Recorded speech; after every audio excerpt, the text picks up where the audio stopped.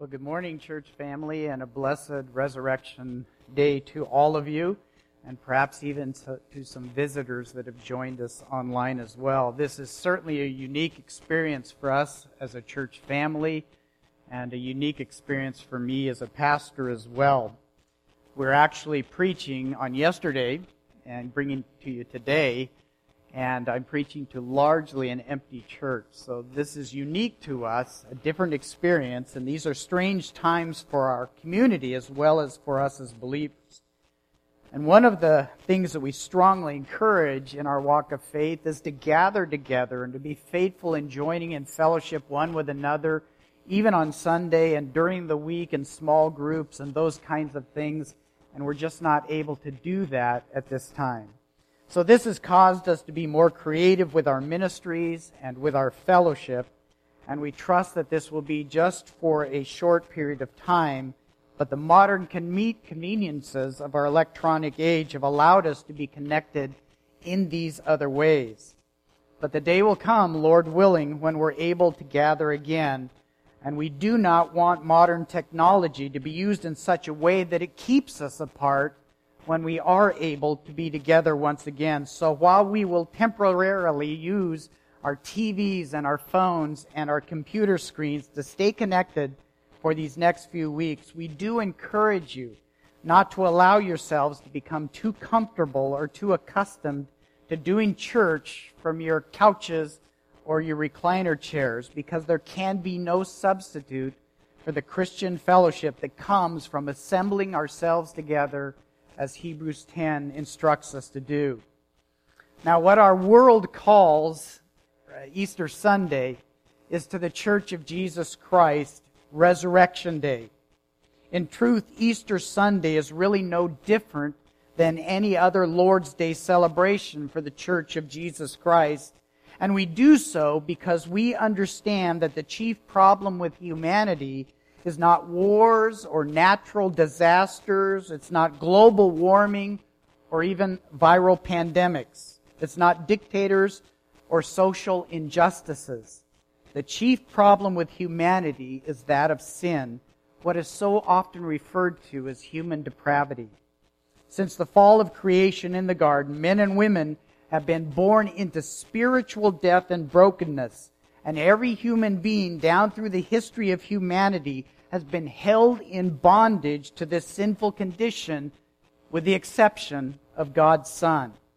And it's His coming into our world that provides the only hope of salvation for mankind. And therefore, the death, burial, and resurrection of Jesus Christ is why Christians gather every Sunday for corporate worship, at least when there's not a pandemic upon us.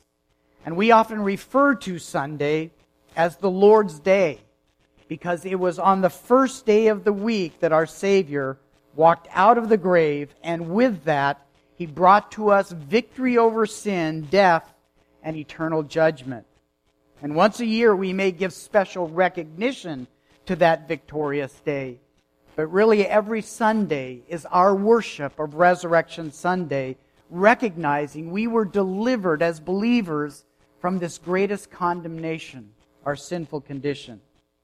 Because we've not been able to gather together as we would normally do on Passion Week, I have chosen a passage of Scripture this morning that I want to bring you to out of the book of Romans in chapter 6, because it is a passage that deals not only with the resurrection of Jesus Christ, but it deals also with His death and His burial.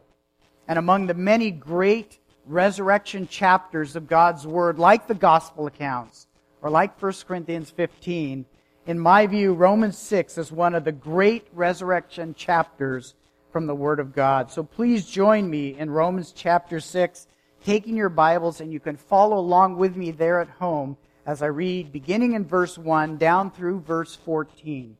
Romans chapter 6, beginning verse 1. The Apostle Paul writes, "What shall we say then? Are we to continue in sin so that grace may increase? May it never be. How shall we who died to sin still live in it? Or do you not know that all of us who have been baptized into Christ Jesus have been baptized into His death? Therefore we have been buried with him through baptism into death, so that as Christ was raised from the dead through the glory of the Father, so we too might walk in newness of life. For if we have become united with him in the likeness of his death, certainly we shall also be in the likeness of his resurrection. Knowing this, that our old self was crucified with him, in order that our body of sin might be done away with, so that we would no longer walk as slaves to sin. For he who has died is freed from sin. Now if we have died with Christ, we believe that we shall also live with him, knowing that Christ, having been raised from the dead, is never to die again. Death no longer is master over him. For the death that he died to sin once for all. But the life that he lives to God. Even so, consider yourselves to be dead to sin, but alive to God in Christ Jesus. Therefore, do not let sin reign in your mortal body, so that you obey its lusts. And do not go on presenting the members of your body to sin as instruments of unrighteousness. Present yourself to God as those alive from the dead, and your members as instruments of righteousness to God. For sin shall not be master over you, for you are not under law, but under grace. I ask you to join me in prayer before we begin our worship and study. Our Father God, we do thank you for your Son, his willingness to come to our earth and represent us in humanity, to take a position of suffering on a cross and bear our sins there, enduring your wrath and your judgment on our behalf. We are grateful for your Son's power over the grave, that 3 days later he walked out and is a risen, living Savior to your people, that he represents us now in your presence, on your throne, caring for his church and interceding on our behalf. As we give time and thought this morning to that resurrected, living Savior, I pray that you would speak to every believer that is listening to these words now, that you might minister to our hearts as people of your own, people that have been purchased by the blood of your Son, covered by the Lamb of God. And we praise you for that. We pray also for those that may be listening, that may not yet have confidence in their salvation, that may not yet have faith. We pray that as a God that cares for the heart, that has power over the grave, over sin, over judgment, and even over ourselves, that you would continue to minister to those people that need to hear your gospel and lead them by faith into the presence of Christ. In the time that we have together around your word, would you be our teacher and guide? Fill our hearts with the glory of the resurrection that we see presented here in these pages before us. And I pray this in Christ's name and for his church. Amen. From Romans chapter 6, the resurrection of Jesus Christ, the Apostle Paul, is a critical doctrine to the gospel believer. And it is critical not only for our eternal destiny, but also for our present walk of faith. And you can see that the Apostle Paul is passionate that the church knows this significance, the truth of the resurrection. Here is the central point to this part of the letter to the church in Rome. And I want you to observe that 3 times Paul uses that word know or knowing. And then in verse 11, consider. He's engaging the Christian mind to consider Christ on the cross and the empty tomb and what it means to our lives as believers. He's establishing the theology and practical nature of the believer's sanctification. Now, at the time that Paul wrote this letter, he apparently had not been yet to Rome. But he seems confident in these words that these Roman believers understood or knew certain aspects of their relationship to the resurrected Christ, and yet it seems that these Roman Christians were struggling with the application of this knowledge. And therefore Paul writes to teach the church what it must know about living as those who have been made alive to God by the living Savior and in the living Savior. And therefore, we want to do more than just know about the circumstances of the resurrection of Christ. We must know what His resurrection has accomplished and how we are to respond to that knowledge. Now, backing up to chapter 5, Paul wrote of the justification of sinners that Jesus Christ earned for believers. And he makes the point that through one man, Adam, sin entered into humanity. But then we read that God demonstrated His love for sinners when He sent His Son, Jesus Christ, to die for them. By His blood, atonement was made for sin. By His death on the cross, He made full payment for sin. And in this way, the one act of Christ's righteousness on behalf of sinners resulted in the justification of those who believe. And then Paul concludes his thoughts in chapter 5 on justification, by writing that where sin increased and was exposed by the law of God, the grace of God was magnified. And this assures us that our justification is not earned by our good behavior, since we have nothing good to offer God. Rather, it is the righteous act of His Son that grants to the sinner the gracious act of justification as a gift. And what this describes in justification from chapter 5 is a transaction between the Father and Son that any of us should stand as justified before God. There is Christ's righteousness and His sacrifice. There is God's grace and this gift of justification. And we are the ones that receive that gift by faith. So chapter 5 presents us with the transaction between Father and Son in giving justification to those who believe. But as one notable pastor put it, salvation not only is a transaction, but it is a transformation. In other words, it's not only a forensic declaration, but it is an actual experience. And therefore, Paul moves into chapter 6 to write of that transformation. Chapter 5, transaction. Chapter 6, the transformation that is described, as it says in chapter 6 and verse 22, as the sanctification of the believer. Paul shows that the resurrection of Jesus Christ causes the believer to be sanctified. And what he will show in the passage that we're going to study this morning is that where there is justification, there must of necessity also be sanctification. Sanctification being how we are dealing with sin and how the believer is growing in righteousness. Now, there are 3 sanctifying transformations that the resurrection of Jesus Christ has earned for the believer, as is presented here in the 6th chapter of Romans. And if you happen to have downloaded the note sheet, you will observe that we're putting this in the context of those who have believed in the risen Savior, those who have believed in the resurrection.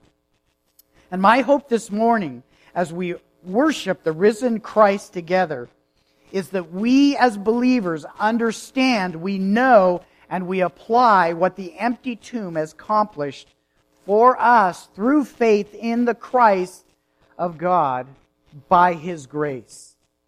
Therefore, because of the resurrection of Jesus Christ, believers in the resurrected Christ, number 1, walk in newness of life, as you read down there in verse 4. In the first 5 verses of this text, we see that Jesus Christ is the one that gives to us newness of life based on His resurrection. And the chapter opens in verse 1 by asking a question that exposes a potential problem for believers, and one that the church in Rome was apparently struggling with. Because the believer's justification before God was entirely an act of divine grace, and this grace is made more evident and more glorious in light of man's sinful condition, the assumption was made that to continue in sin gave more opportunity for grace to increase. And it's almost as if man is saying, we're going to help out God by continuing to sin. Christians were embracing the justification earned for them by Jesus Christ, but they were living carelessly in disregard of their sanctification. As Paul presents it in verse 12, letting sin reign in their mortal bodies and in obedience to the lusts of their own flesh. It's the knowledge of the resurrection that Paul brings back to the church so that they would understand what the empty tomb means to the believer's walk of faith. We have been justified by God's grace through faith in the living Savior. What shall we say then? How are we to continue to live as a people that have received this abundant grace? Is it okay to live in sin, knowing that the cross covers every bit of it? Because the cross does cover every bit of our sin. Paul says we must never think that way. We must never live that way. Verse 2. Why? Because Christ was raised from the dead through the glory of the Father, so that we too would walk in newness of life. There in verse 4, we are given a cause for Christ's crucifixion and His resurrection. It had a purpose to it. He went to Calvary to make payment for our sins by His blood, and by His death making atonement for those sins. He was buried in a tomb, and He had remained in the grave. Had He been left in the grave, had He not risen from the dead, the salvation that He had offered would be without power and without effect. We read in 1 Corinthians chapter 15 and verse 16, if Christ had not been raised, your faith is worthless, you are still in your sins. So we can see at once the power of the resurrection is essential to the believer. If Christ had not been risen from the dead, if He had not walked out of the tomb, our faith would be worthless. We would still be in our sins. We observe from Romans chapter 6 and verse 4, the resurrection of Jesus Christ then does more than simply remove the condemnation of sin for those who believe. It causes the believer to walk in newness of life as well. The believer in Christ does not face eternal judgment any longer on account of this grace. But notice with me, grace has radically changed the present life of believers. They walk in newness of life. Now consider with me what this means from these first 5 verses. You see in verse 3 and 4 that we have as believers been immersed into Christ. And Paul gives us this imagery by using the sacrament of baptism. We have been baptized into Christ, he writes. And this is in reference to every true believer. It is a way of saying that we as believers have been immersed into Christ by faith. We've been made one with Christ. We are joined to Him. And now we identify with Jesus Christ. And we observe from the language of baptism here that this is a much deeper identification than merely wearing the Christian label. Merely saying, oh yes, I am Christian, or I attend a Christian church, or I'm a member of a church, or I'm a very religious person. To say that we have been baptized into Christ takes our identification much deeper. In verses 3, 4, and 5, the believer is identified with the death, the burial, and the resurrection of Jesus Christ. And the picture of the sacrament of baptism is a profound way to express the believer's union with Christ. When we come to faith in Jesus and in obedience to Him, as Matthew 28 tells us, we are baptized as believers in water. And this communicates the idea that God's Son took upon Himself our sins and died to make payment for those sins. He was buried into the grave. And 3 days later, He rose out of the grave. The sacrament of baptism illustrates that wonderfully. And as believers, we identify in faith with His death, with His burial, and with His resurrection as we are immersed in water and we are brought up out of that water once again. So Paul uses the idea or the view of baptism to communicate the extent of our union with Christ. As we are immersed in the water of baptism, so we are also immersed in Jesus Christ. And the Greek word that Paul uses for baptism, baptizo, does not just emphasize a sacred act, but it emphasizes a significant change. You can picture yourself there coming down into the water dry, but you're submerged into the water, you're brought back up, and you are changed. You're now made fully wet.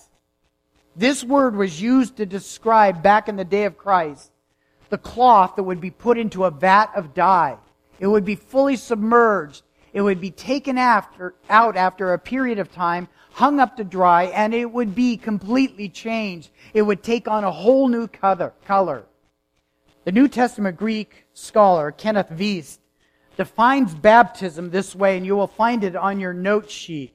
He writes, baptism, baptizo, is the introduction or placing of a person or thing into a new environment or into union with something else so as to alter its condition or its relationship to its previous environment or condition.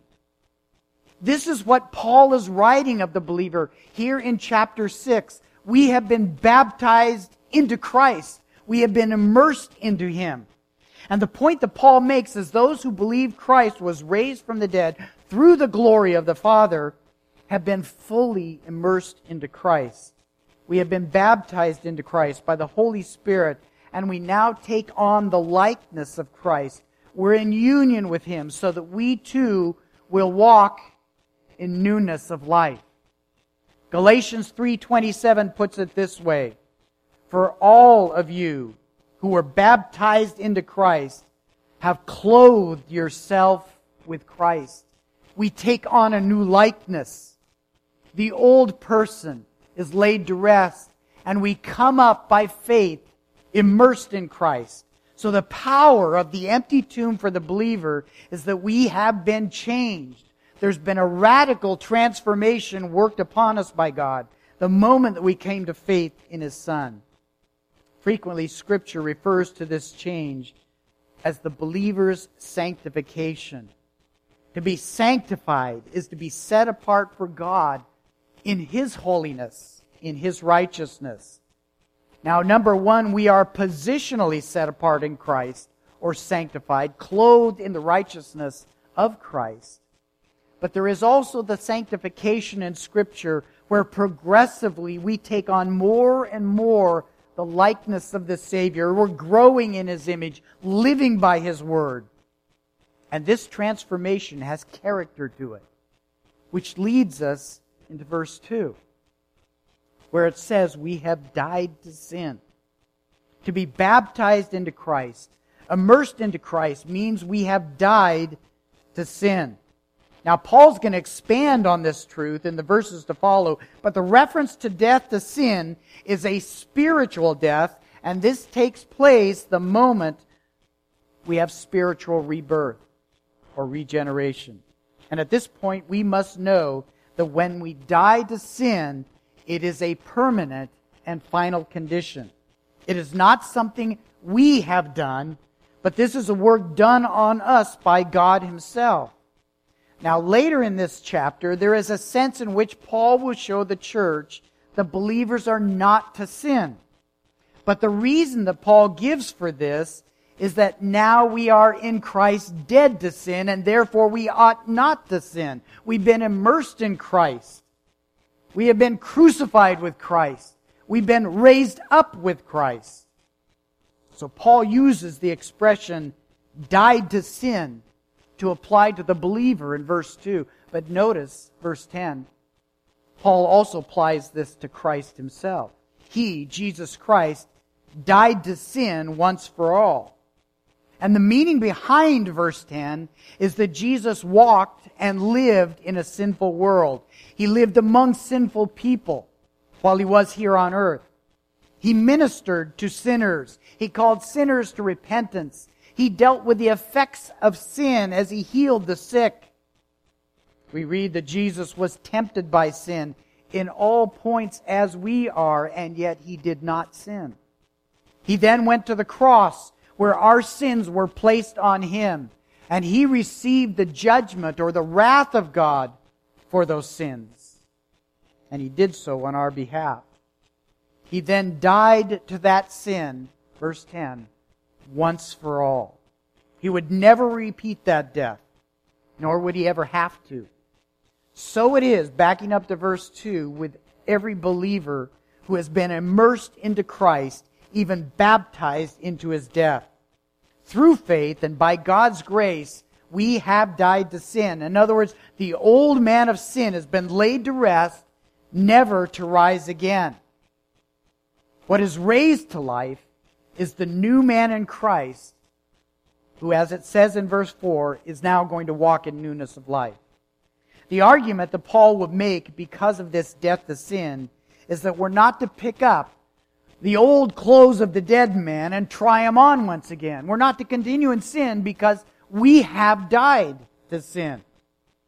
I like the way that Martin Lloyd-Jones made in regard to a comment he made on this text.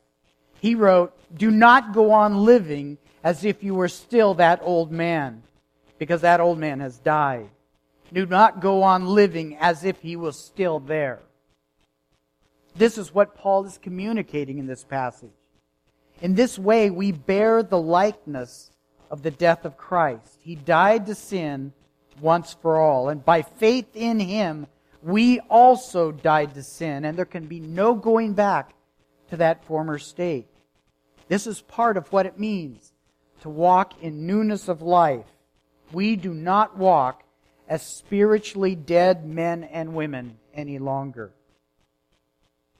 There's a third part to this that builds on our understanding of being immersed or baptized into Christ from verse 5, and that is that we have also been raised up with Christ. We not only are dead to sin and laid to rest in that sense, but as we were immersed in water in baptism and we were brought up out of that water, so Paul says we have been raised up with Christ.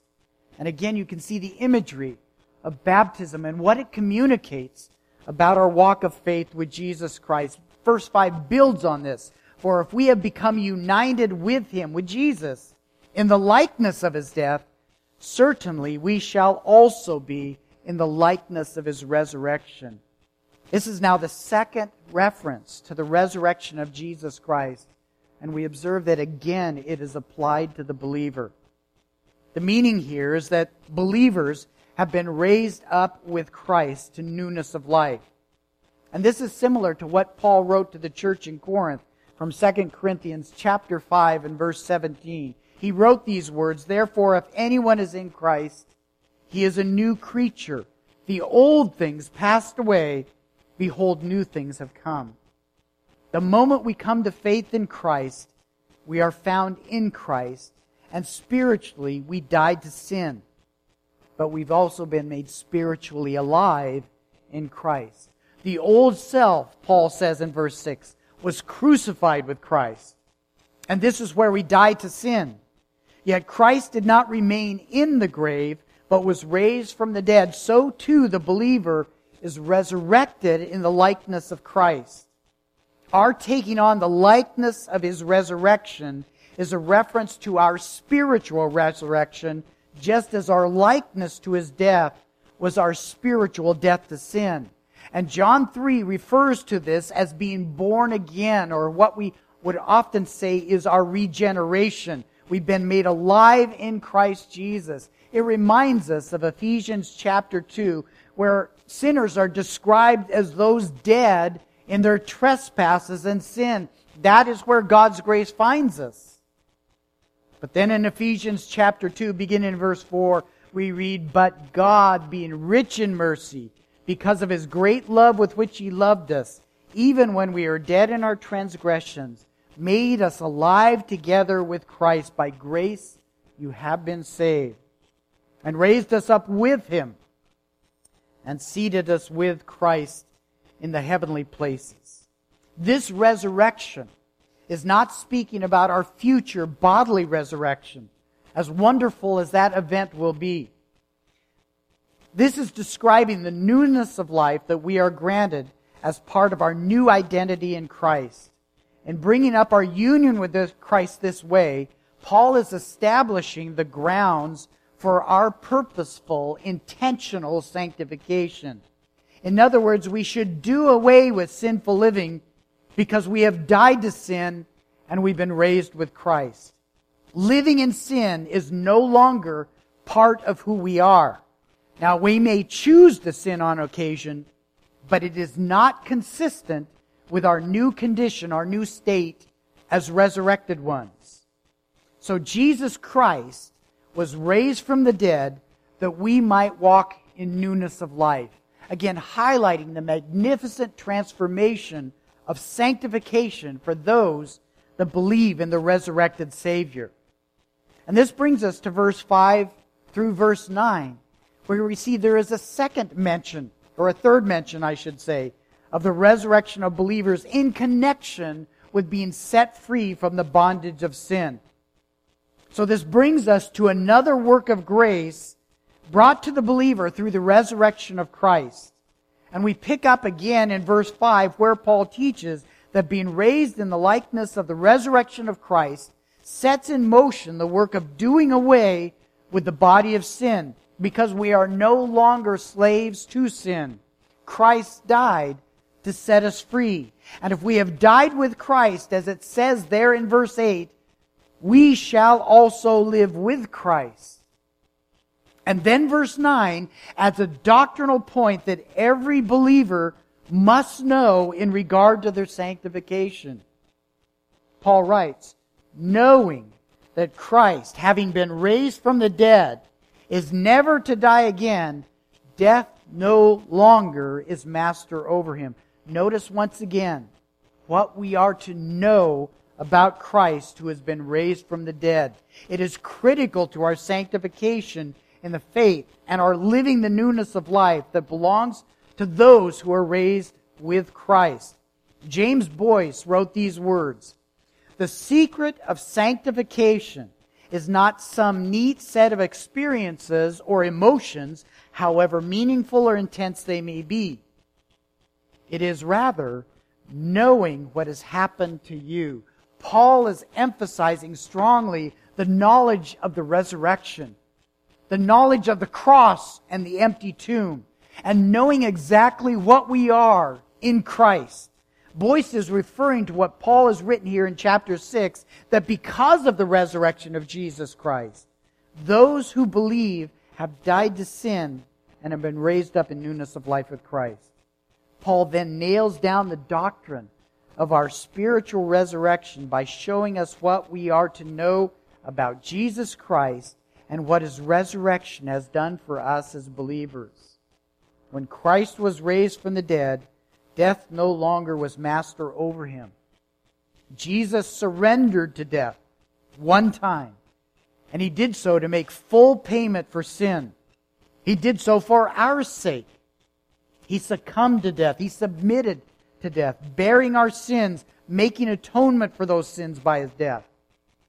And in 3 days He was raised in power and glory, never to submit to the demands of sin and death ever again. When we come to faith in Christ, trusting in the atoning work that He accomplished by His death, His resurrection, our old sinful self was crucified with Him. Verse 6. The old man of sin has died, setting us free from sin.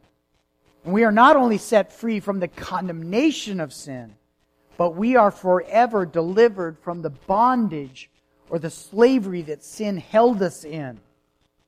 This means sin no longer has a hold on us. Formerly, we could do nothing but sin, and we were powerless to live free from it. The empty tomb has changed that for those who are justified by faith. But notice that Paul speaks of, in verse 6, the body of sin. This body of sin speaks to the reality that we are still inclined to sin so long as we are in this present body of flesh. The fact that we have died to sin sets us free from the bondage that held us, where we once committed those sins. And as we are raised up with Christ to walk in newness of life, the old way of death is no longer our master, even as Jesus no longer lives under the master of death. But we still must contend with the inclination to pursue the desires of our fleshly nature. So verse 12 puts it this way: don't let sin reign in your mortal body so that you obey its lusts. The body of sin is still present as long as we are in this body of flesh. Paul recognizes the desire for sin is still present so long as we live in this earthly realm. But the power of our resurrection in Christ is that we are no longer slave to sin. We've been set free from its bondage so that we always have a way of escape, as Paul wrote to the church in Corinth in 1 Corinthians chapter 10. With the temptation always comes with a way of escape. And we now are free to take that way. R.C. Sproul made an interesting comment in his commentary on Romans chapter 6. And I want you to think about this as you consider the words of Paul here. Sproul writes, I think it is hypothetically possible that we can live the rest of our days without sin. But it's virtually certain that we will continue to struggle with sin. Imagine what Paul is telling the church then and today. For he who has died with Christ is freed from sin. We are no longer slaves to sin. The power of Christ, the power of the resurrected Christ to walk out of the grave, is now given to the believer so that we can walk away from sin. We have the ability, we have the spiritual power to say no to sin.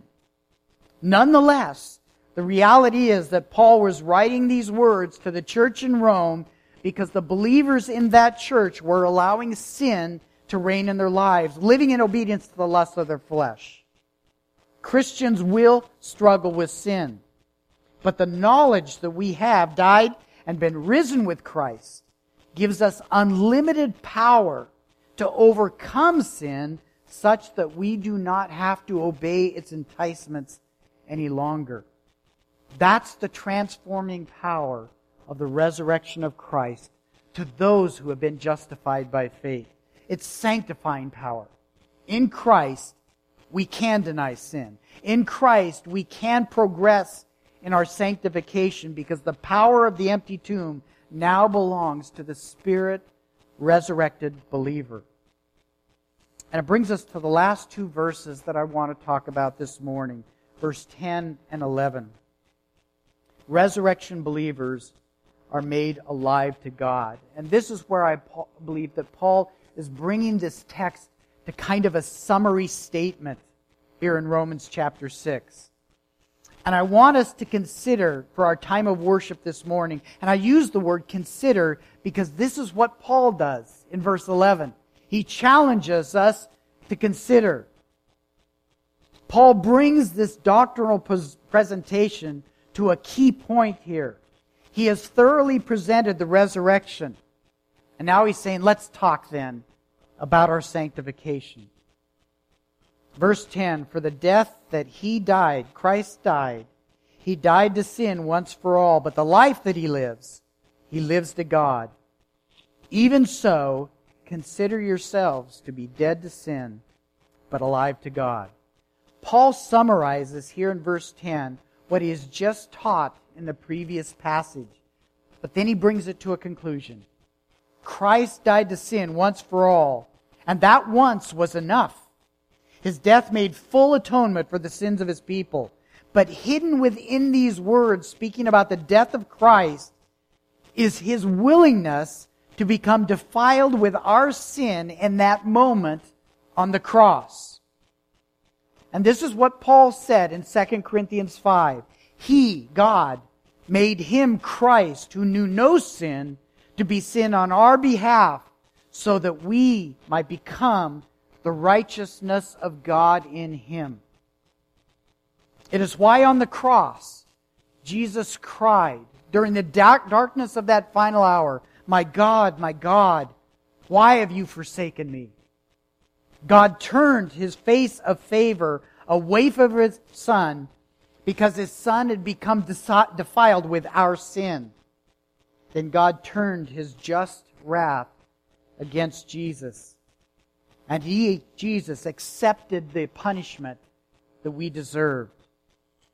Jesus then died to make payment for our sin that one time, but never again. And when Jesus Christ was raised from the dead, He was made alive to God and forever lives to God, for the purposes of God, for the pleasure of God. When Jesus stepped out of the realm of His heavenly glory, He lived and had fellowship with a sinful, fallen humanity. And yet He lived among us without sin. He took our sin upon Himself. He atoned for that sin. And so effective was His atonement that it will never need to be repeated. And He rose again in power through the glory of the Father, it says in verse 4. Jesus then returned to the realm of God's glory where He lives to God. This is what verse 10 and 11 is teaching us. He lives in the presence of God. He lives for the purpose of God. Then Paul calls the church. Consider what this means for us. And this word consider in the Greek is where we get the word logic. It means to calculate, reason this out. This is a turning point for the book of Romans. Because up until this point, all the way from chapter 1 to this midpoint in chapter 6, has all been exposition and doctrine until we get to verse 11 of chapter 6. Now an exhortation is given. With all of the doctrine of the death, the burial, and the resurrection of Christ. Now verse 11, now church, consider. Reason this out. What does this mean for you as a believer? What does this mean for our sanctification? How do we look at sin and growing in our sanctification and our relationship with the living God? In our closing moments, we want to do just exactly what Paul has instructed us to do. We want to consider what it means to be dead to our sins, but now alive to God, because that's what the cross of Jesus Christ has done for us as believers. It has made us alive to God in Christ Jesus, reminding us that we've been immersed in Christ, baptized into Christ, which has made us alive to God. So I've given us 5 considerations this morning that I want us to ponder, to meditate on. What does it mean to the believer that we are now alive to God in Christ Jesus? And bear in mind, there are far more than 5.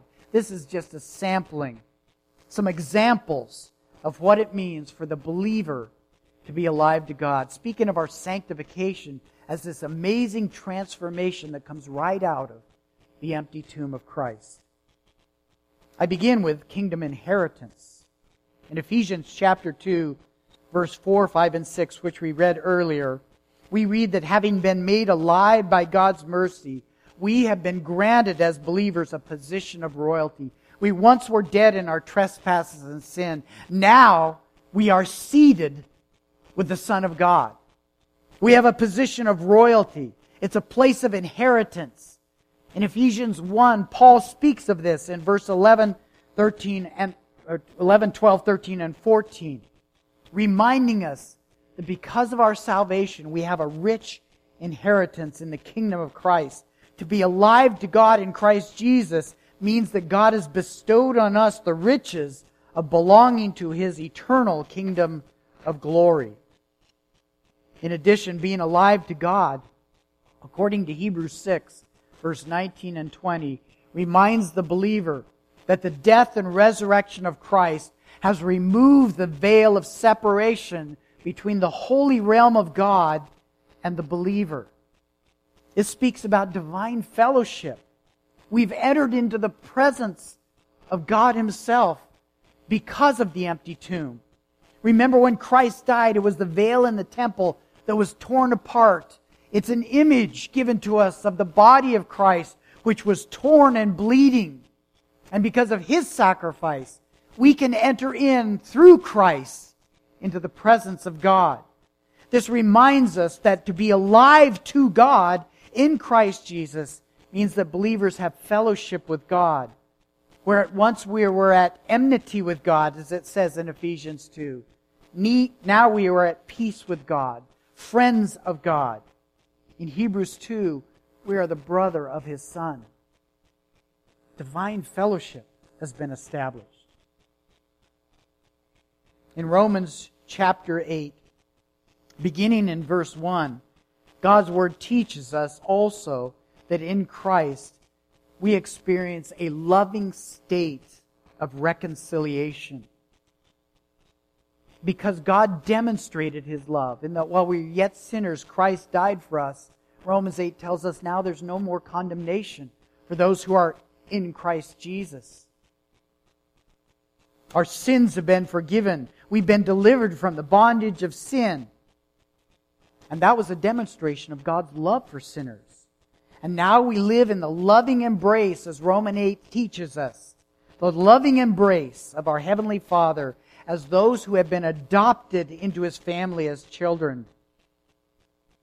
And Paul goes on to write in Romans 8, because of this deep love that God has for His adopted children, who called us, who glorifies us, who then can separate us from this divine love. So loving reconciliation is part of what it means to enter into this transforming, sanctifying work where we're set apart for God. We are alive to God. Further, as Jesus prayed to the Father in John 17 and verse 3, these words were spoken in prayer to the Father. This is eternal life, Jesus said, that they may know You, the only true God, and know Jesus Christ, whom You have sent. To come under the knowledge of Jesus Christ by faith in His death, burial, and resurrection is to know the only true God who sent Him. To be alive to God in Christ Jesus is to have eternal life. And you will see that also in Romans 6 and verse 22. But I want to finish on this fifth point because it has much to do with our sanctification, as Paul is writing about in Romans 6. Again, in Romans 8, verse 28 and 29, we read that the ones that God called by His foreknowledge, it says He predestined to become conformed to the image of His Son. In other words, to be alive to God means that we are image bearers of Christ. And this gets to the very heart of our spiritual sanctification and the power of the cross and the empty tomb. In the beginning, our Creator made us in the image of God. And we know that sin corrupted or perverted that image, and it has ever since in humanity. And this brings us back to man's greatest problem, that of sin. It is the power of the cross and the empty tomb that delivers us from this sin. By faith in Christ, we have been recreated by God to once again bear the image of our Creator, who is Jesus Christ. To be alive to God in Christ is to reflect His image to the world around us, to the church. What better incentive do we have to not letting sin reign in our mortal bodies? And this again is a profound change that we experience in sanctification as we embrace the crucified, the resurrected Christ. The resurrection of Christ has made us alive to God. Now, in bringing these thoughts to a close this morning, this passage was written to confront the problem of Christians who are still struggling to overcome sin. And I fear that all of us are in that struggle. We do not want to make the mistake of thinking that because we are justified by God's grace, that we can be careless with sin or our sanctification. Paul finds the motivation for the believer's sanctification to be in the resurrection of Christ, because it is the knowledge of the empty tomb that empowers the believer to overcome sin.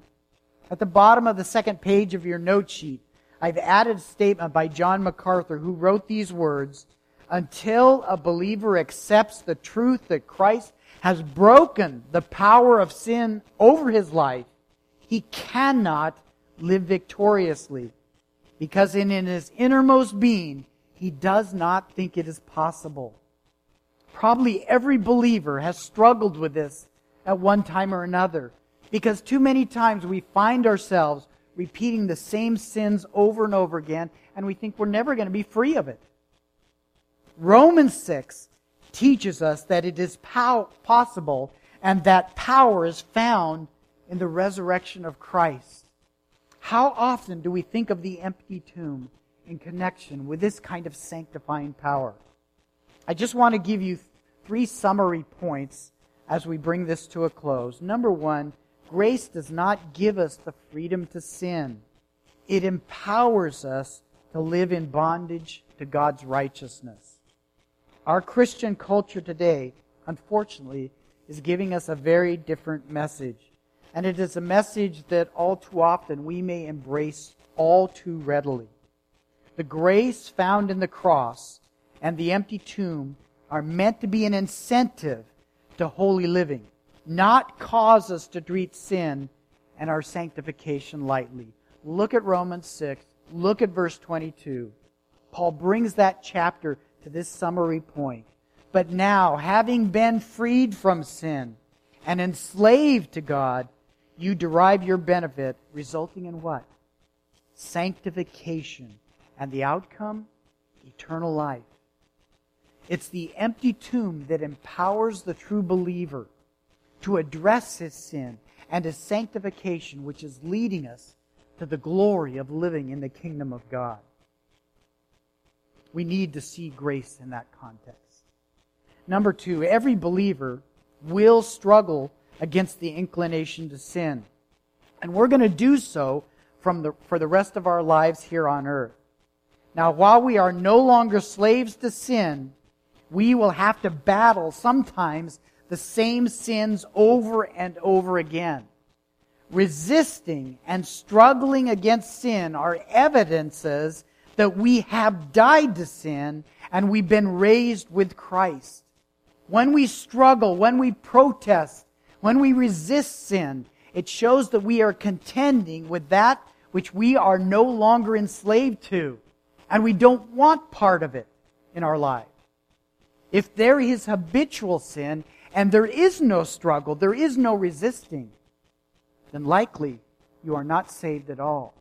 So the fact that Christians continue to fight and war against sin is evidence that we have died to sin and we've been raised to Christ, and we don't want to put on the clothes of the old man of sin any longer. So we need to keep fighting. We need to keep resisting. We need to wake every morning and say, today is a new battle. I've had a rest with this night of sleep. Now I awake and I face those things again. And 3, finally, if all that Romans 6 is telling us is true regarding our sanctification by the knowledge of the resurrection, and we know that it is true, then it is essential that we do what it says and consider, that we evaluate what it means to be immersed into the death, burial, and resurrection of Christ. It appears to me that the more we know of God's Son and His atonement, the more we will live as those who are raised up with Him and in Him. I would say then it's going to be helpful for each of us this week to continue on in our study of Romans 6 this week. Reasoning, considering what the empty tomb has accomplished in regard to our sanctification. Let's close our time in prayer. Father God, we do thank You for the living Word, Jesus Christ, and all He accomplished in declaring Your glory. As He went to the cross to represent us there, He was also representing Your grace, Your love, Your forgiveness, Your justice, Your holiness and righteousness. And when Jesus surrendered His life, making full payment for our sins, He did so with His love and His admiration of You, Father, but also His love for His church. In 3 days, He walked out of that grave, declaring He and He alone has the power over sin, over death, and eternal damnation. And what is given to us here is a precious gift of grace. That as we turn by faith and we trust in that risen, living Savior, we can be justified in your presence. And we have this marvelous transformation of your sanctifying work on our lives. So as a people of God, we give praise to you for loving sinners and providing so rich a redemption in your Son, who is the Passover Lamb that lives today. And we praise you for him in Christ's name.